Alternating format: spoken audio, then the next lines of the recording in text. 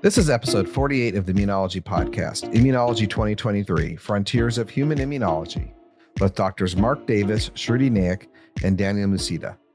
Hey everyone, this is Dr. Jason Goldsmith and Dr. Brenda Roud. Welcome back to the podcast, where we have conversations with immunologists. The Immunology podcast is brought to you by Stem Cell Technologies, a global biotechnology company supporting life sciences research and fostering communication and collaboration in science.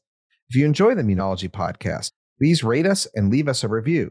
We always are looking forward to your feedback on how the podcast can be improved and for suggestions on guests. Today we have Doctors Mark Davis, Shruti Naik, and Daniel Mucida from the American Association of Immunologists on the podcast to talk about the upcoming annual meeting, Immunology 2023. So Immunology 2023 is the world's leading annual all-immunology meeting, and this year it's in Washington, D.C. Register by March 31st to take advantage of the special discounted rate, or visit www.immunology2023.org for more information. All right. So how is settling into another postdoc? But you don't have to move, right? So that's good. I literally moved to the institute right across the street. It was a daunting experience, you know. It's now I have to leave my bike slightly more down the road than before. But it's a whole new email address. It's new pipettes. Have you found your new favorite pipette yet? Not yet, because it's a little bit different. So we don't get our own pipettes in my new lab. It's all like communal lab space. We all share. You know, you share the love, share the pipettes. You told me you were writing grants now. Well, you gotta get the money, otherwise, no one's gonna pay me to keep doing what I'm doing. So I got to ask. So at least with NIH grants, you get a score. Mm-hmm. Now the worst scores are called,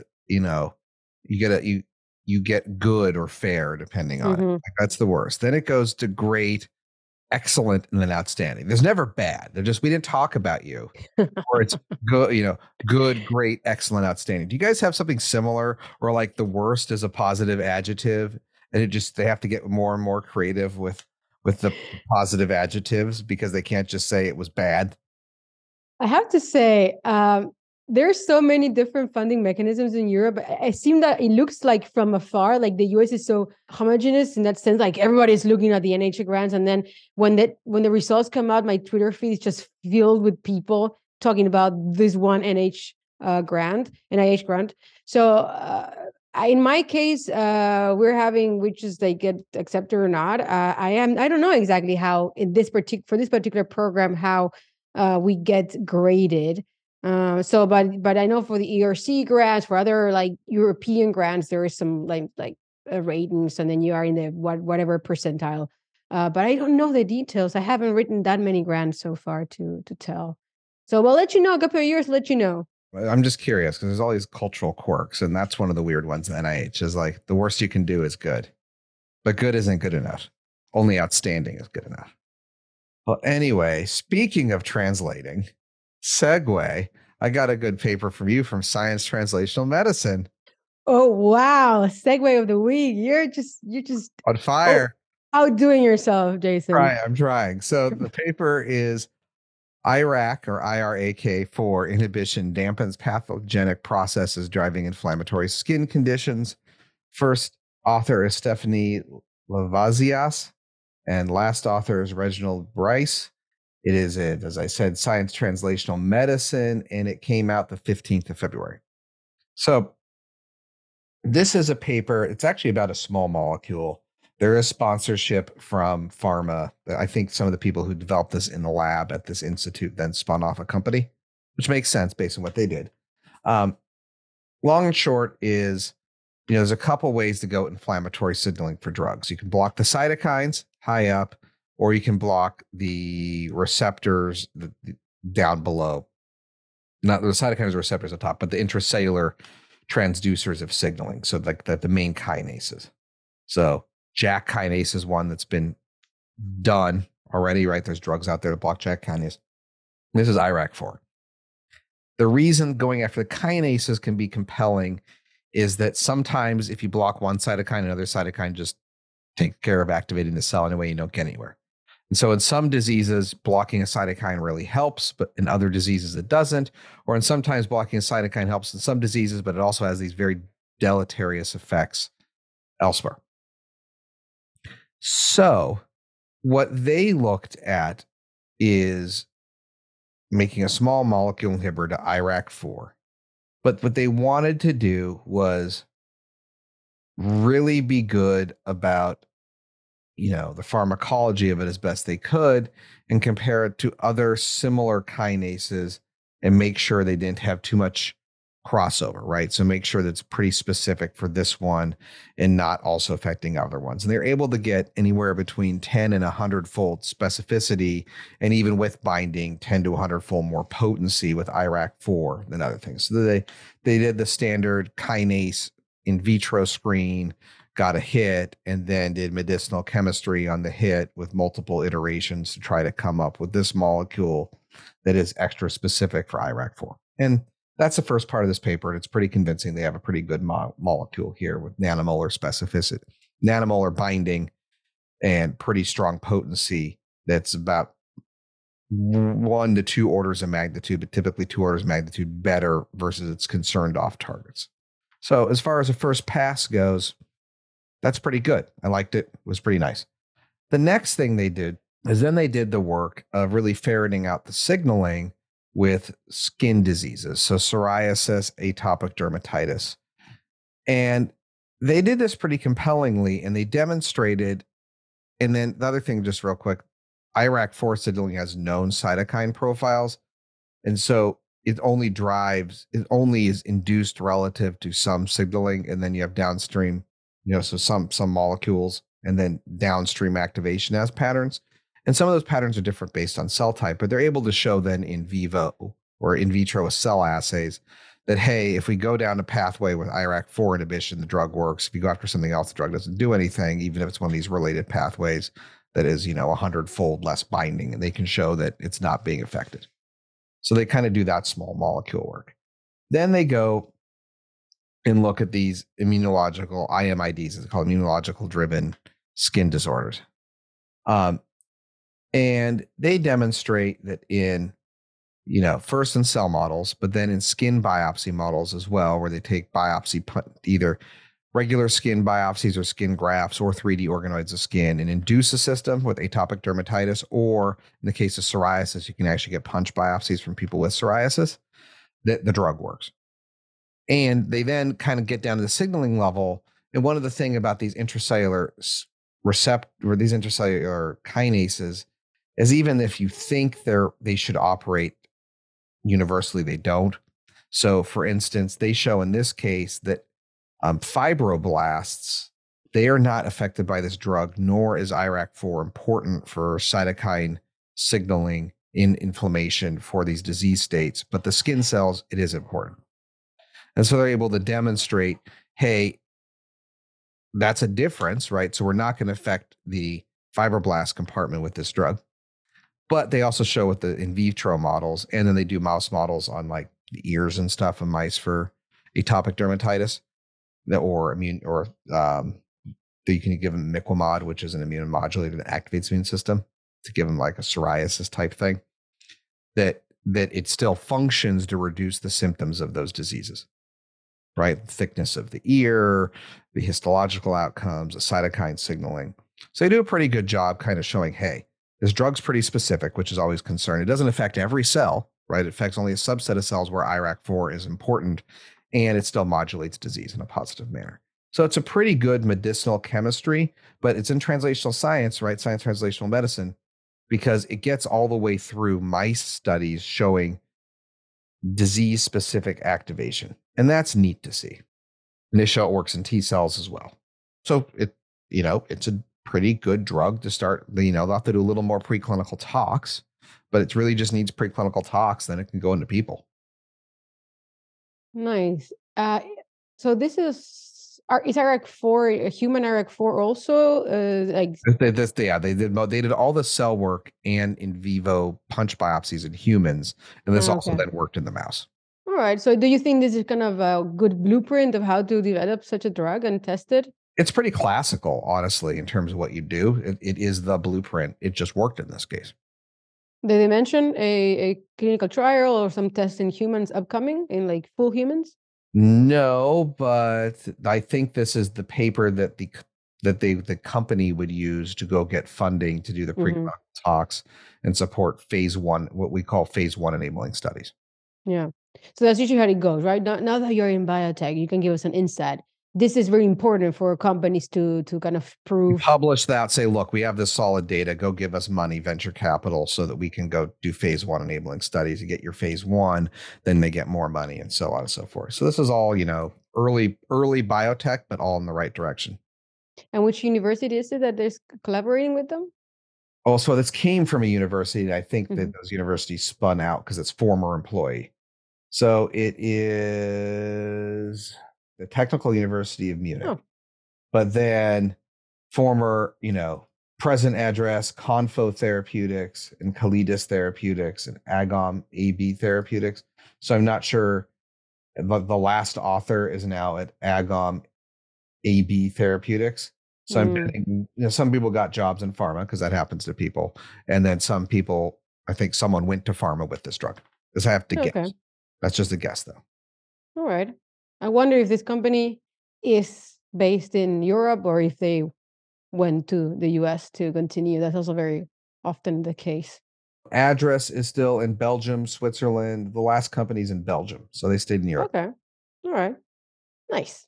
All right. So, well, as we're talking about translation, why don't I talk about my papers? This is actually quite a short list, so more a report than an article, but I just wanted to share it because it is in relation to a previous paper I talked about some episodes ago, in which they used CD19 CARs to resolve like severe systemic lupus.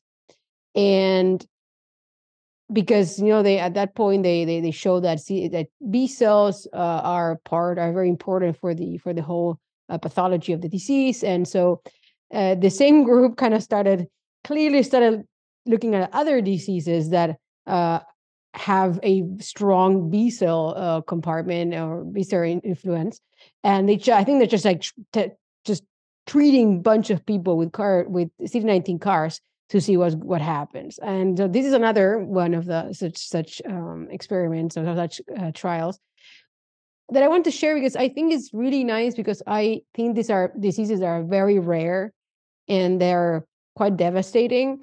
And it's really interesting to see how a therapy that originally was just meant to for leukemia patients can be broadly applied to autoimmune diseases. So this paper is called CD19 targeted CAR T cells in refractory antisynthetase syndrome.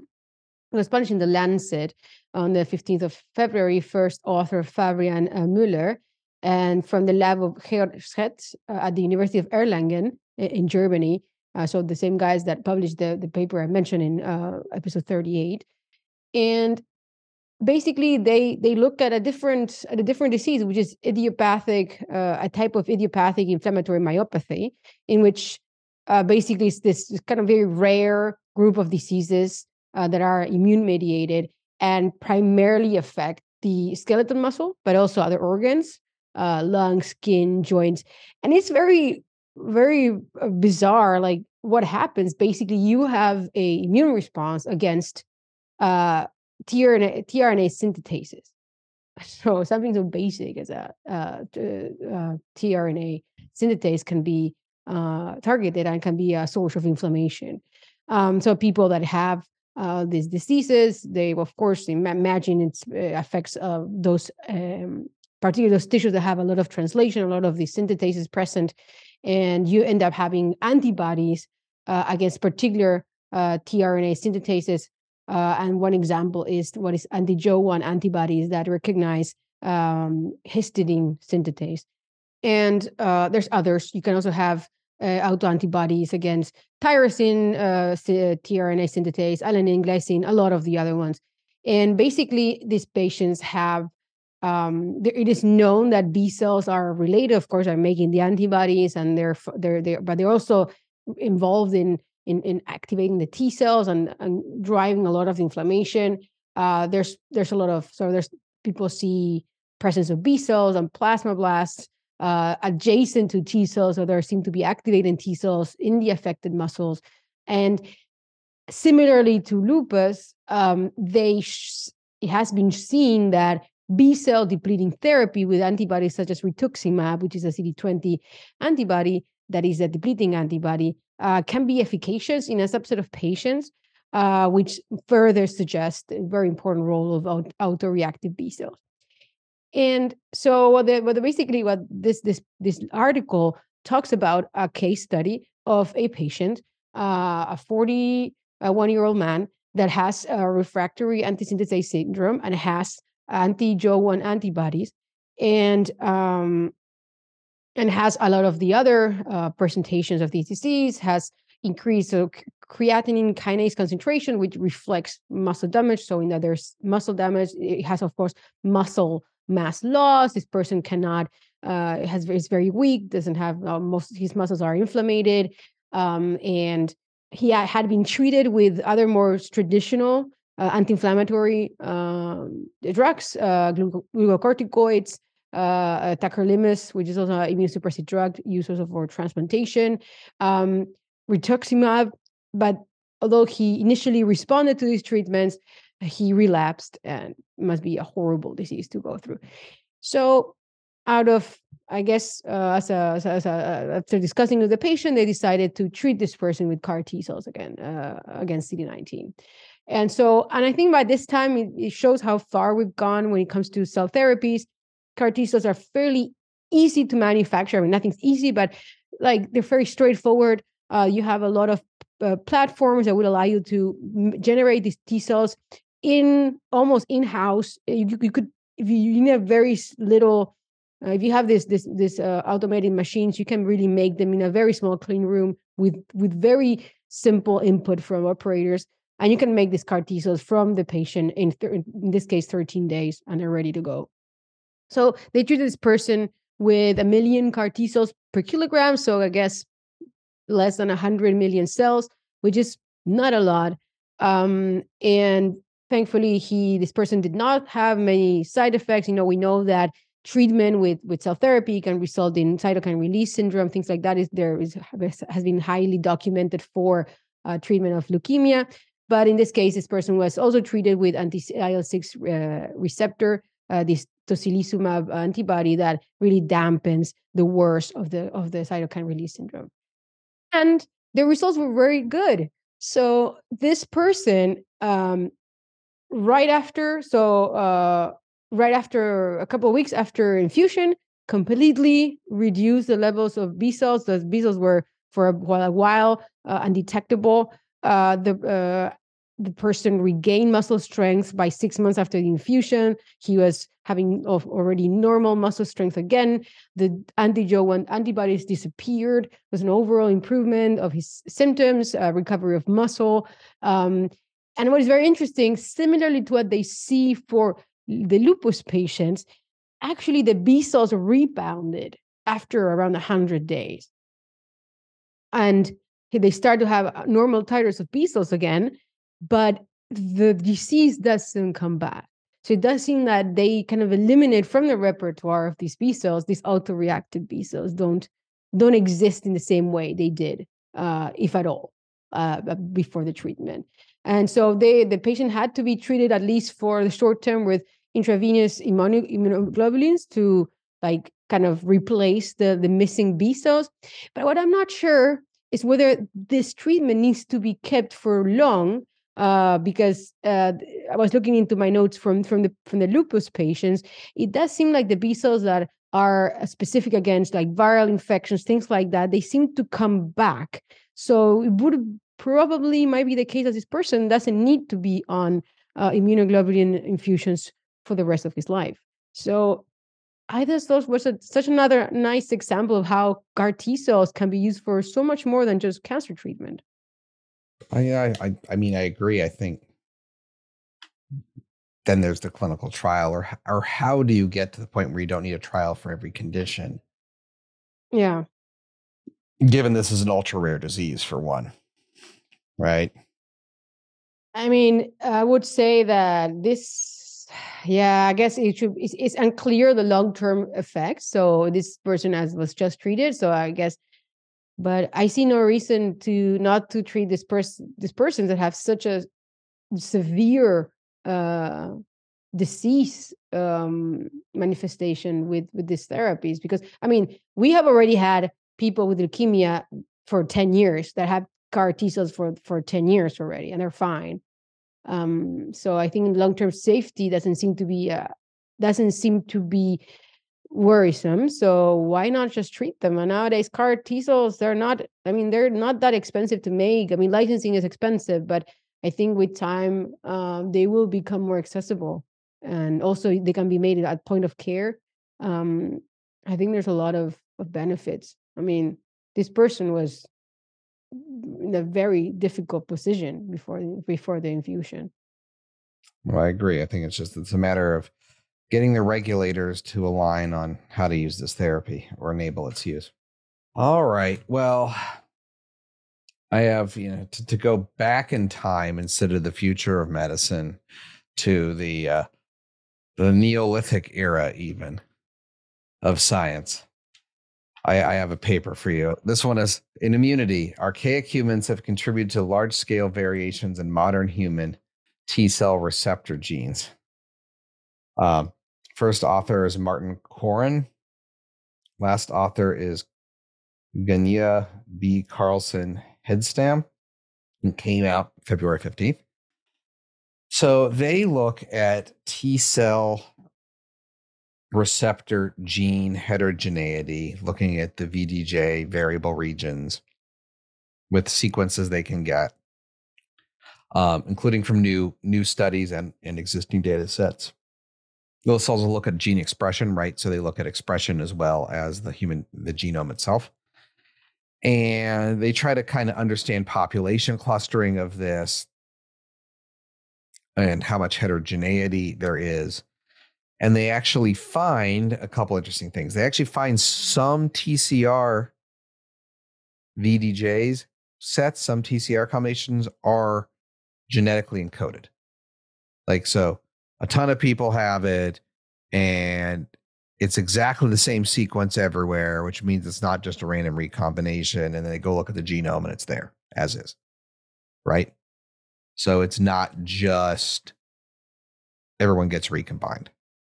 There's some stuff that gets hardwired because there's multiple copies of all these genes, right? In our genomes. So there is some germline inheritance of the T cell receptors that you will have that are pre-recombined for you. So that was fun to learn. And the next thing they looked at is that variations involve coding changes and non-functional alleles. Like sometimes you get a stop codon, and then some of these alleles are associated with various diseases. Then, and this is, and they spend a lot of time just talking about the paper and in the paper terming like, here's these type of genes and the clustering, and you can see how Africa, a group move out, humans migrated out of Africa and then into Europe and Asia and then over to the US, right? Into the North and South America and all this stuff. And so that means that there's been genetic drift, but Africa has less of that. And so you can actually see how that clustering in this set, right, of the genetic drift. But then there's certain genes and there's certain alleles that African people do not have that everyone else does to some level.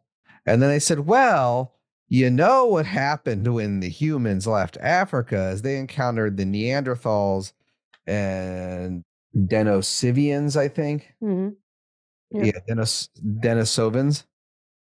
Denisovans. And then, as hominids do, you breed with them, typically after fighting with them. And we'll just sweep that part of things under the rug. Asian history. DNA was exchanged and encoded. Oh, my. And those genes, based on a reference Neanderthal sets, 3 sets, and one Denisovan set that we've been able to recover over time because we've gotten this DNA. Guess what? That's where it is. So there's a subset of our T cell receptors and then coding of them that come from Neanderthals, but only in non-African people who made some babies with Neanderthals and other archaic humans or human-ish. hominids. So that was really the main kicker of this article. That they also say, hey, what about monkeys? All right, what about monkeys? And non-human primates, we actually have some conserved regions with them too. So it's a short description. It's a long paper, but like fundamentally, guess what? Some of our T cell receptors come from Neanderthals. I mean, are you even surprised? I'm not. No. I think it's cool. You can see it in the genetic data, though. Like there's this subset of alleles Africans do not have at all. Oh, isn't that interesting? Oh, it's from Neanderthals. I'm like, that makes sense. How much? So, what percentage Neanderthal are you? I don't know. I've never sequenced myself. Oh yeah, we discussed this. You don't want to put your the data genetic privacy. data. Yeah. I understand. We don't have privacy laws in the U.S., Brenda. That's true. You are products. You citizens are products for the multinational companies that lobby your government in order to keep regulations lax so they can make profit without any kind of regulation. That's fine. I would rather be a reactant, but sadly, yes, I'm also a product. Chemistry for you. All right. So, well, good to know our dear cousins left us with some extended, TCR repertoire to protect us from all those microbes. So it can only be a good thing. Unless, and this is my segue, unless those TCRs are self-reactive. Oh, no. Oh my God. Sorry. I'm sorry, dear listeners. We're kind of be really nerdy sometimes, but that's why you listen to us, I figure. Anyway, so with that segue, that being said, it might be that those beautiful TCR, GCRJ sequences left behind by our lost cousins are actually part of a self-reactive repertoire that gives you a grief if things go wrong. So the paper I'm going to talk about is called The Endogenous Repertoire Harbors Self-Reactive CD4 T cell clones that adapt a follicular helper T cell-like phenotype at steady state. That was mindful. From published in Nature Immunology. It's a little bit older than usual, so from the 9th of February, but I really liked it, so I figure, I'm gonna talk about it. It's still warm, I think. It's still hot off the press, kind of. First authors Victoria Lee and Daniel Rodriguez from the lab of Peter Savage at the University of Chicago.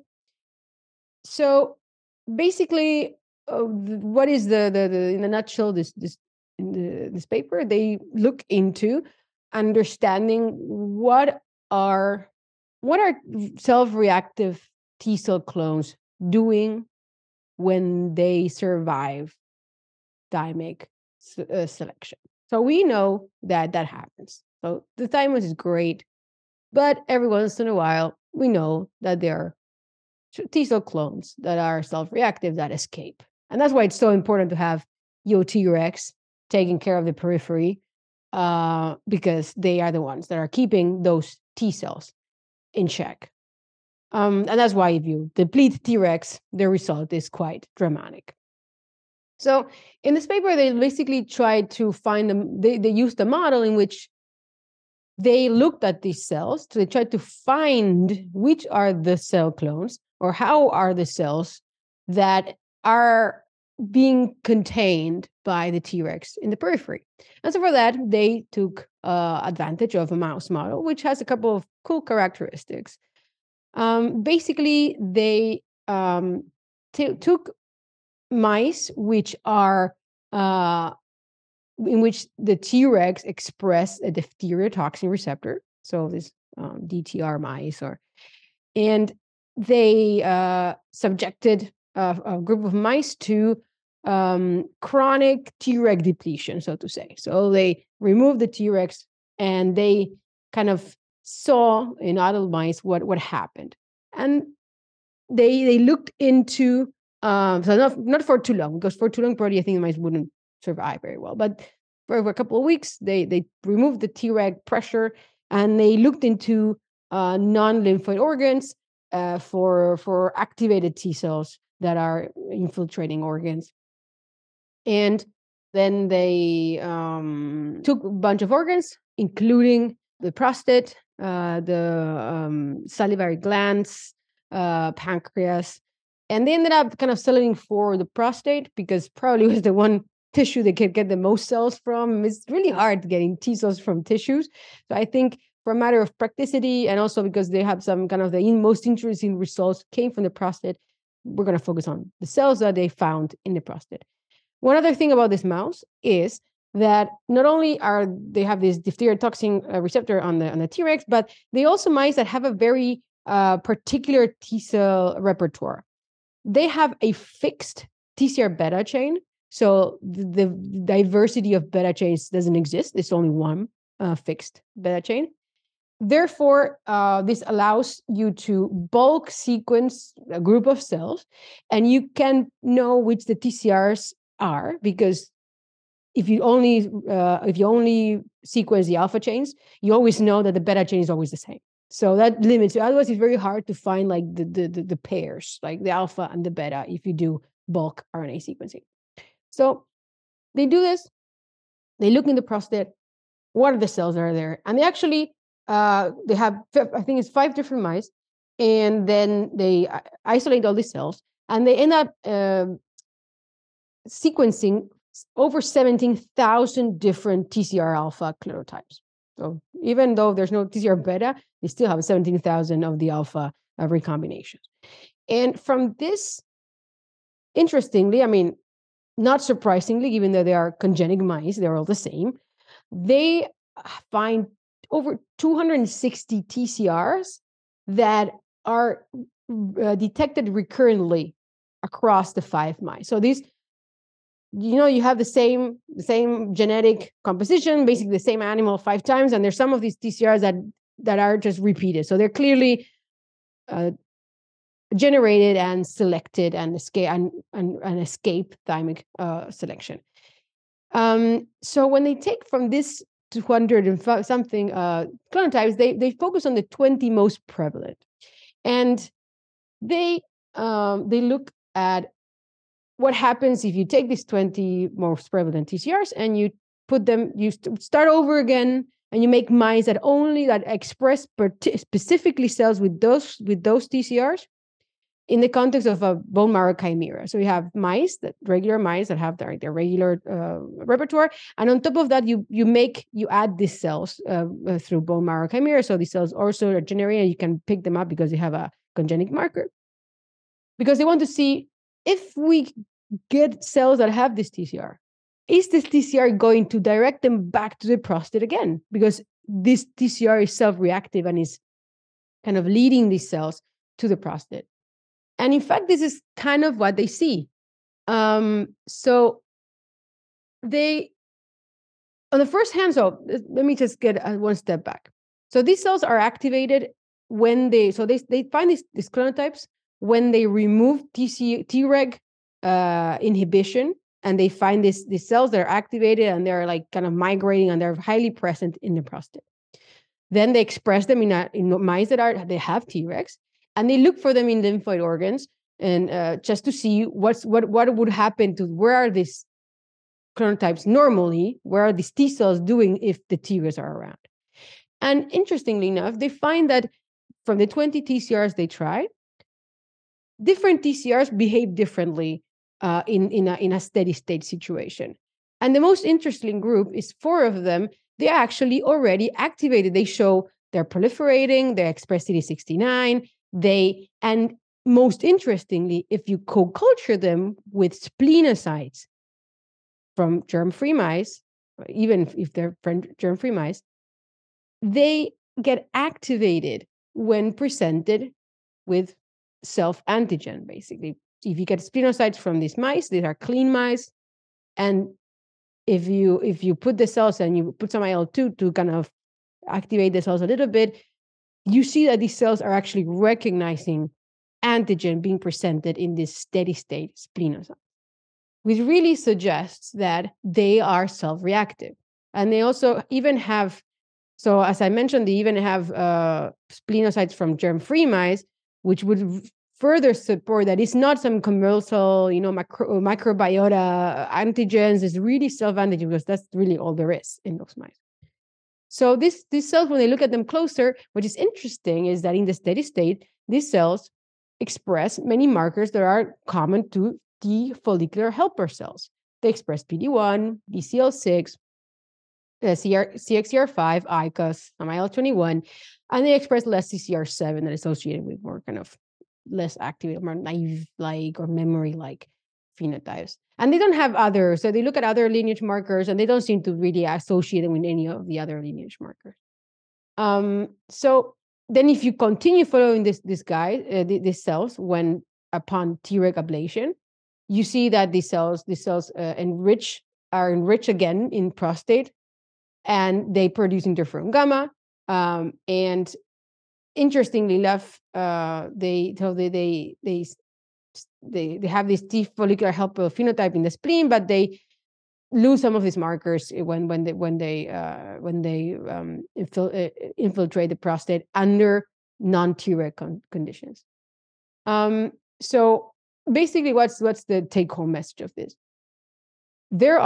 You can find self-reactive TCRs that escape thymic deletion, but they're kind of hidden if you still have the Tregs, and they don't drive any overt immune inflammation when Tregs are around. If you remove the Tregs, that's how you find them in the first place. But in steady state, they kind of are hidden in a way, in a phenotype that resembles follicular helper cells, but not really, but they're there. And even so, then they look at wild type mice, and they try to find cells that have this follicular helper-like phenotype, and they see that this exists among other polyclonal populations, showing that probably those cells are also self-reactive T conventional cells that are just adopting this T follicular helper-like phenotype in the absence of an immune challenge and in the presence of immune regulation. So it just goes to show that, of course, I think we already knew this, that the prototype T thymic development, where you have either death by overreactivity or conversion into Tregs. Some of these guys actually get away with it, and you can find them in the mouse, and probably also in the human, I assume. So, in other words, Tregs are really important to holding autoimmunity in check, and there's a time bomb everywhere. So, if you lose your Tregs, that is no bueno. No bueno.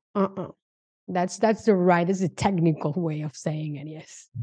It's the highest level of bad is no bueno. Just like the best is outstanding, the worst is no bueno. Yeah. That's what they should put in the NIH grants. If you think instead of good, below good is no bueno. It's not discussed. It's just no bueno. That'd be hilarious. Well, we're going to have some mucho bueno here in a minute when we speak to Dr. Mark Davis, Dr. Shruti Naik, and Dr. Daniel Mucida. But as a reminder, whether you're looking to attend an immunology conference this year or to expand your network, make the most out of your experience by downloading our collection of tools to help you guide your next event. Stem Cell Technology's downloadable checklists and guides include recommendations on how to get ready before attending conferences, tips for networking, best practices for your LinkedIn profile, and more. Download the conference toolkit at www.stemcell.com/conference-toolkit.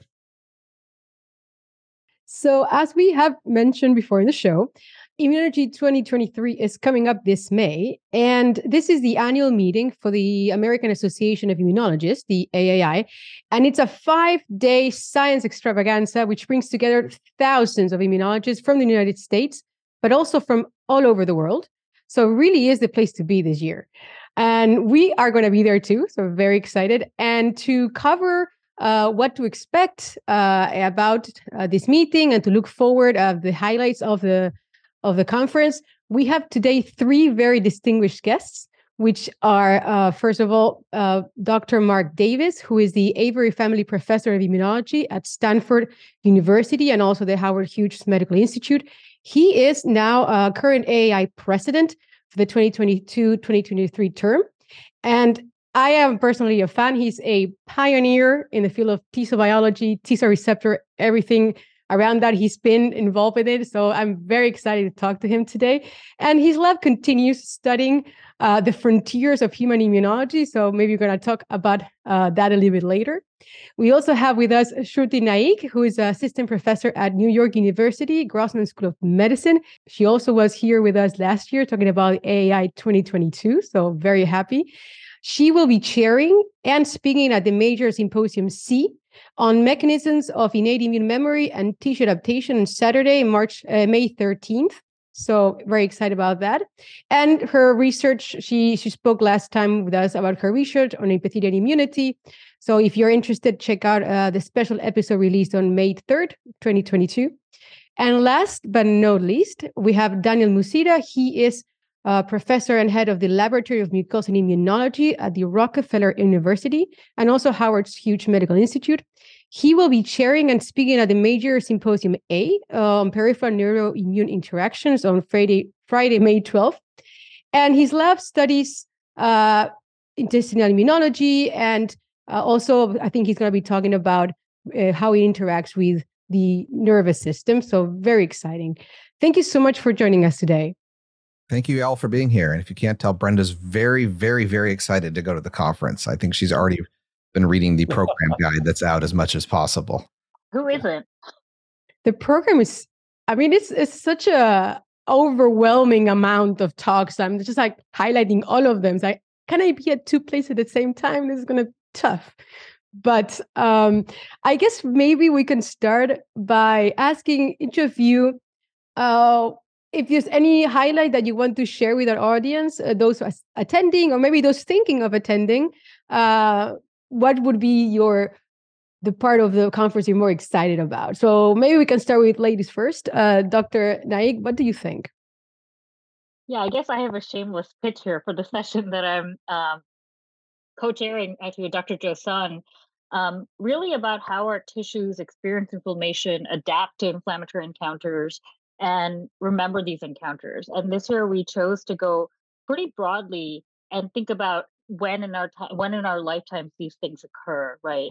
So early in life, we have some fantastic researchers who are studying how early imprinting changes our immune outcomes later in life. And then we have leaders in the field like Dr. Ruslan Metzatov who are really set the tone for this area of tissue adaptation, discussing fundamentals of how cells adapt to different pressures and learn from this and may enable whole body adaptation. And the other thing I really want to highlight is my graduate mentor, Dr. Yasmin Melcade, is winning the Mentor of the Year award.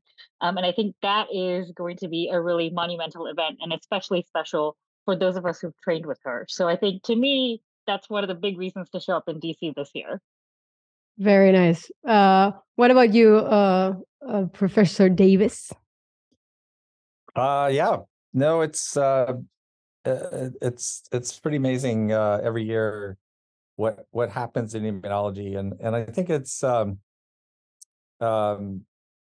symptomatic of biology not being a linear pursuit, that it's not obvious how to get from A to B to C, and you're constantly navigating, looking for openings, and so you don't really know from one decade or 1 year to the next where the breakthroughs will come, because you're just sort of hammering at the gates here in different ways, and thousands of people trying different things. And then something happens, something in immunology, something amazing happens in terms of a breakthrough, and suddenly everyone says, "Oh wow, okay, that must be what we should do," and then you start to, see a kind of a mass movement, and sometimes it's faddish, and you have to watch out for that, but other times it represents a fundamental changes and issues, and I've been on this one thing for some years now, and the main perk of being a president for the 1 year that you get to do this is that you get to do your own symposium on whatever you feel you want to hear about, or that you feel the field should hear about, and for years now, I've felt that people were ignoring humans. What are the advantages of working on humans and human immunity? And of the top 10 reasons, the first is they come to hospitals. They have thousands of diseases. And then the last one is they pay for your research. Um, and so we need to keep these things in mind so that we just don't get so in love with inbred mice that we can't think of anything else that needs to be done. And so in the symposium I've set up, it's all for leaders in the efforts to understand human immune responses. And that includes mice, because of a lot of things you can do in mice you can't do in humans. But just to make the effort to get some kind of real data and to address real questions in human disease, in vaccine work. I mean, you may not realize with the success of the COVID vaccines, how miserable a field vaccinology has been. There are just many failures. It wasn't fashionable for many years in academics. So companies have done largely abysmal job at developing and understanding vaccines. I mean, they just repeatedly come out with the same sort of retread of a vaccine and it doesn't work. And then they start over again, and they don't really understand why it didn't work in the first place. So anyway, so some real leaders, Pamela Bjorkman and Bali Palendrum have been some of the leaders in thinking about vaccines in a much more science way, and coming from different aspects have been really good. And then some other folks like Kiko Iwasaki has been a leader at Yale in doing clinical studies of COVID and also other infectious disease in actual humans. Also doing mouse studies to try to nail down some things that are happening there, but just getting out into humans is it's not an easy thing. You've got to co-opt. You've got to have clinicians involved. You've got to have computational people.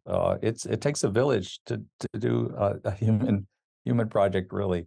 And the other the fourth speaker is Peter Brodin at both the Karolinska and Imperial College in London. He's been incredibly innovative in doing human studies and finding cohorts and developing cohorts and taking advantage of the latest technology to understand those. So anyway, I think it's going to be a great lineup. It's going to, I think, also help. Too often society meetings are about the past. It's about the glories of what we used to do and all the people that are doing this and that, but they're not enough. I always thought there's not enough about the future of the field and what the younger people should be thinking about. Yeah, I think that's a great point. And maybe we can get back to that later in the conversation, what's in for the trainees and young people that attend. But before that, I would like to hear from Dr. Mucida what he thinks is the highlight of the season. Thank you, Brenda, and thanks everyone for having this conversation. I will start with an unconventional side, which is I like the fact that it's in DC, so people can actually take trains, at least people around DC, the major centers in Boston, New York, Washington itself and around. So I think it's an opportunity for people to go by train to the AAI. I'm in favor of reducing the amount of people flying to these major conferences, and doing DC helps a lot on that enterprise. I know that not everyone can go by train, and I think having more options that are virtual is also. But anyway, that was a major reason why I decided to go. I think also it's been a while we don't have full conference in person after the pandemic. We didn't have, so it's kind of exciting to see everyone. And so that I think the highlight is to see so many colleagues and friends that will be there. And in terms of scientific content, I want to make another side of the coin. Mark always highlights the human immunology, and I think it's very important. He's been pushing for this for many years, and I think he was able to convince many people to do human immunology research, and I think that's important. There's no doubt that's important. But I would highlight the kind of side with Shruti about the aspect of tissue immune cell interactions, which are very difficult to study in humans. I was trying to convince someone to donate their intestine for me to look at the neurons inside the intestine. It was very difficult. I think even in that aspect, human immunology is improving. I agree with Mark on the relevance. I sometimes disagree when he makes like a kind of he spits in the plate he ate before on the mouse immunology. I mean, he's a mouse immunologist, and he did his initial major findings in mice. I saw your conference of the day that you gave him the whole thing in humans. The last experiment, mechanistic, was done in mice. Look, there's space for both. I just think it would be very difficult if everyone start doing only human immunology. But I do agree on the relevance of human immunology. But talking about that, I also will do a pitch on my major symposium that I'm organized with Esther Florsheim. She's a former postdoc in Ruslan Medzitov lab, so another Ruslan trainee that is there, adding to his own presence as well. We did something that was very interesting. We did a mix of gender. Is a very gender balanced. Our symposium, our major symposium is 3 women, 3 men. It's mixed junior and senior. So we have 1, 2, 3 junior, 3 senior. And we have minorities as well. So and it's about neuroimmune interactions. It's going to be myself, Esther Florsheim, who is a junior faculty now at Arizona State, Carol Sokol, who is still junior, but transitioning to mid-career. She's also a former Ruslan trainee. Catherine Dulac. So we're very happy to get her as the first AI that she's going to be giving a talk. And also I'm inviting another person from outside the field. Ivan Araújo is a neuroscientist from Mount Sinai who studies neurocontrol of gut homeostasis. So it's more on the neuro side of neuroimmune interactions. And another junior faculty, Felipe Almeida, who is in WashU. So it's very diverse, gender, minorities, junior and senior. And the topic is a topic that so far it's much easier to study in mice, but the transition to humans will happen, Mark. Don't worry about that. All right. So this actually is going to be my first AAI because I usually end up going to digestive disease conferences or FASEBs where I focus on mucosal immunology there. So this is my first immunology conference itself. I was wondering if you could give me kind of a sense of the structure. And yes, by the way, Daniel, I am taking the train being from Philly over there. So I'm excited not to have to get on a plane. But I was wondering if you guys could go over, so for all conferences have a different structure. And so you guys are dividing the symposia for people who, especially trainees, haven't been one before. Very briefly, can one of you kind of explain how is it structured as a conference? We're trying to get involvement by at all levels. And so we have major symposia, but we have workshops. We have symposia sponsored by other groups that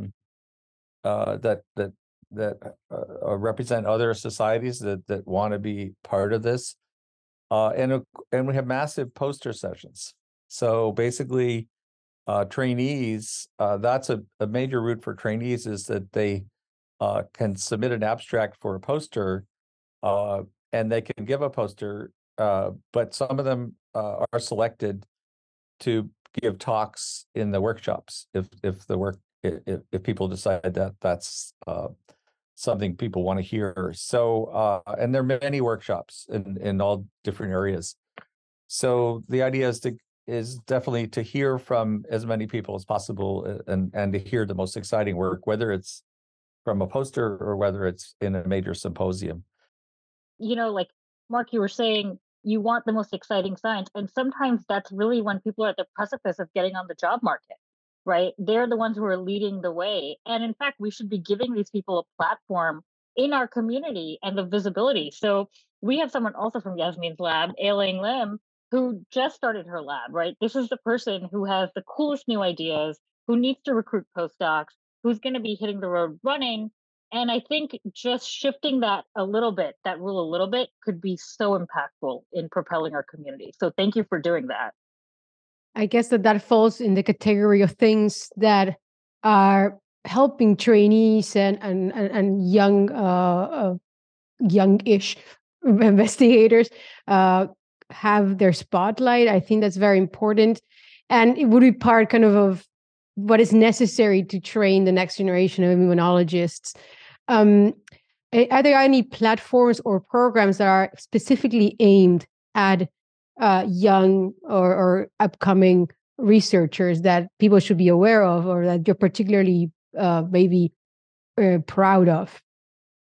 Yeah, there's things not necessarily associated with the annual meeting, but AAI has a lot of programs to provide travel grants to not just our big meeting, but the International Congress, which also there's going to be a International Congress of Immunology in Cape Town in November, so we provide travel grants for people that apply. We have training. If people want to learn computational methods, we have a program for that. People want to be involved in public policy, we have another program. They're intern basically on Capitol Hill.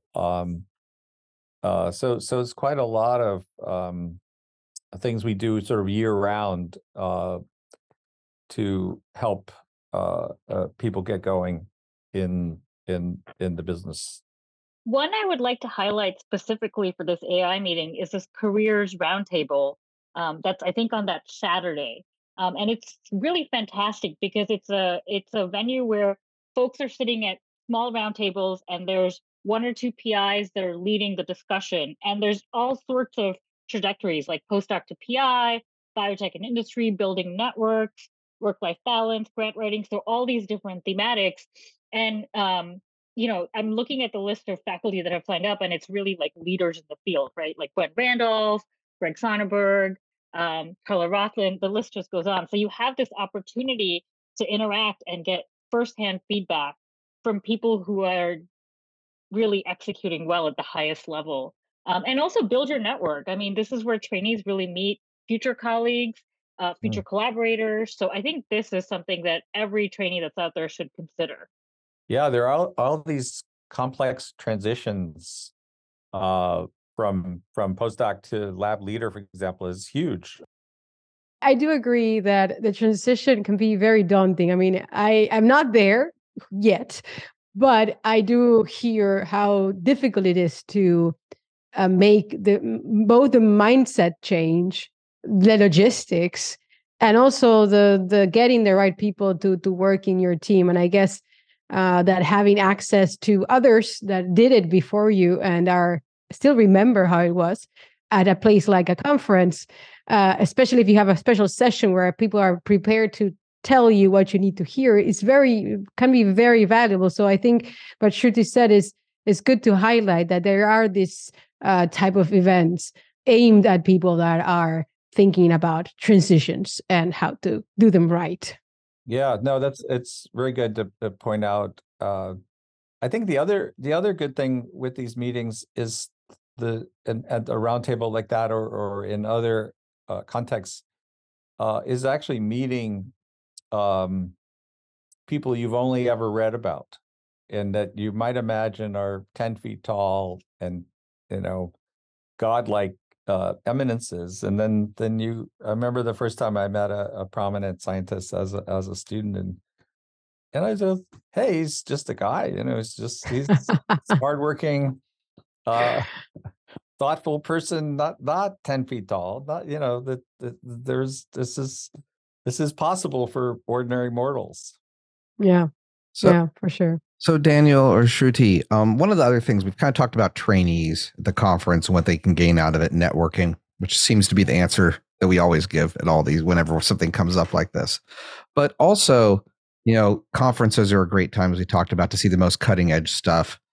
We've had some big renaissances in immunology recently. We've had, immunotherapy, we've had cellular therapy, we've had mRNA vaccines. Do you guys have anything that you think of as your leading symposium that's kind of that next step you're excited to start seeing that's like, not quite in people yet, where maybe Mark wants it to be, but it's getting there, or it's early trials? Is there some next thing you're hoping that you're going to be able to see at the conference or excited to go and learn about? Sure. Yeah. I mean, I'm actually pitching Daniel's session because I think this is like such an, I don't want to say emerging because it's emerged and it's erupted and it's like, it's almost like a tsunami of new, exciting discoveries. But the neuroimmune interface is absolutely, I think, one of those cutting edge areas. And I think more and more we're realizing that we're not going to be able to teach immunology without understanding neuroscience, thanks to folks like Daniel.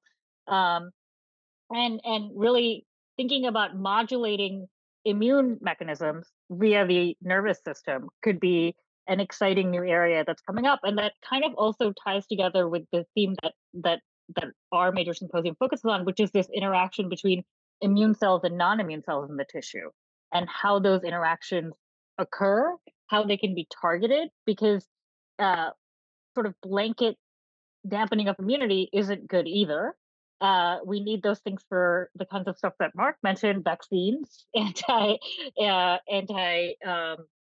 immunity. So, having a more nuanced understanding of the conversations that are occurring between immune cells and non-immune cells, and targeting those, I think, is the sort of next generation therapy. Of course, neuroimmune is leading the way in that, I think. But I'll let Daniel comment on it. No, I agree. I would include, in addition to neuroimmune, everything else that is tissue immune cell, including what returning the favor, including what she studies, for example, interaction between immune cells in the stem cell niche of different tissues, not only the skin, as Shruti has done, but additional tissues. But in addition to this tissue immune cell interactions, the other thing I would add is actually that includes actually what Mark has been doing, but and I think this has been a recent wave of changes is on TCR. BCR maybe I think it started earlier, but in terms of TCR specificity, recognition patterns. So I think the field has been stuck for long time, including mice and humans, and the advances that we had in the past years in terms of tools, both for looking at the T cell side repertoire, single cell analysis, TCR, etc., but also on the recognition side, a variety of tools, both for CD4 and CD8 cells, that will allow, I think, speed up this process that takes normally 10 years until you have a T cell, until you find exactly what is recognizing, even more difficult in humans. This is kind of, as a T cell biologist, is something that I've been looking for in terms of changes, and I think it's possible that already this AI, we see result of these improvements in the techniques to study that. And I think this is very important it's where the field is sort of stuck for a long time. And I'm hoping to see some big changes in that area. I would just add to that partly the whole thing of cell-cell interactions, and starting with a question of are we tired of single cell analysis yet? And what comes after that? Well, cells interactions. We know there's a lot of that happening in the immune system with both immune cells, and as Daniel is mentioning, that there are other cells in the picture as well that are doing things we don't understand. So a couple of years ago, I saw an inspirational talk by Ido Amin in at the Weizmann, and he was developing FACS-based methods to look at cell couples. And normally these are cells that you throw away in a FACS analysis because they're just garbage, they're stuck together. But he was actually seeing cells that had meaningful interactions. And it's something a graduate student of mine has picked up on, actually to look for cells making synapses, and that's working well. And so I think that there's going to be, because then if you isolate these cell couples that are forming synapses, you can then do single cell analysis on them and see what's happening at the gene level with the current technologies. So there's hope there that we could start to pick apart the sort of cellular interactome of the immune system, which would be very cool. I will add to this two pitches. One is for mouse immunologists, the amazing people advancing the field. On that note, I will add the lipstick approach, which was developed upstairs by my neighbor, Gabriel Victoria, who is doing exactly what Mark is suggesting. Lipstick allows you to label cells that interact with each other. We have done some recent expansions in the lipstick, Gabriel, in collaboration with my lab, and I think some of that I will present at the AI, including what we call the universal lipstick, which allows labeling any kind of interaction between cells that have the partner and the acceptor. I love the name. I should have mentioned that. The lipstick, such a evocative, catchy, evocative name. Yeah. Finding a catchy name is half of the work. But if I may say, as a T-cell enthusiast myself, I do also agree that understanding what T-cells are looking at and what they're actually recognizing and being able to pick that up in tissue samples and all thanks to all these very sensitive assays that we have nowadays, I also think it's so important because until now we kind of, yes, they're activating. We have some level of understanding, like some models in which we could look at antigen specificity, but now it would be so cool if we could always know exactly what each T cell is looking at. I think that would be so interesting. To that effect, there's also a lot of spatial omics, right? I just like there's spatial transcriptomics and MERFISH and et cetera. But I just always go back to Mark's comment, which is how much omics are we going to do and when does the functional work come into play? And I think that is really where the field is going. It's no longer okay to just say, here's two different states, but what do they mean? What do these interactions mean? And what is the emergent sort of avenue that's coming out of these interactions? What are the consequences for health and disease? And so that's absolutely an area that's exploding, is the spatial omics, but a functional understanding of it.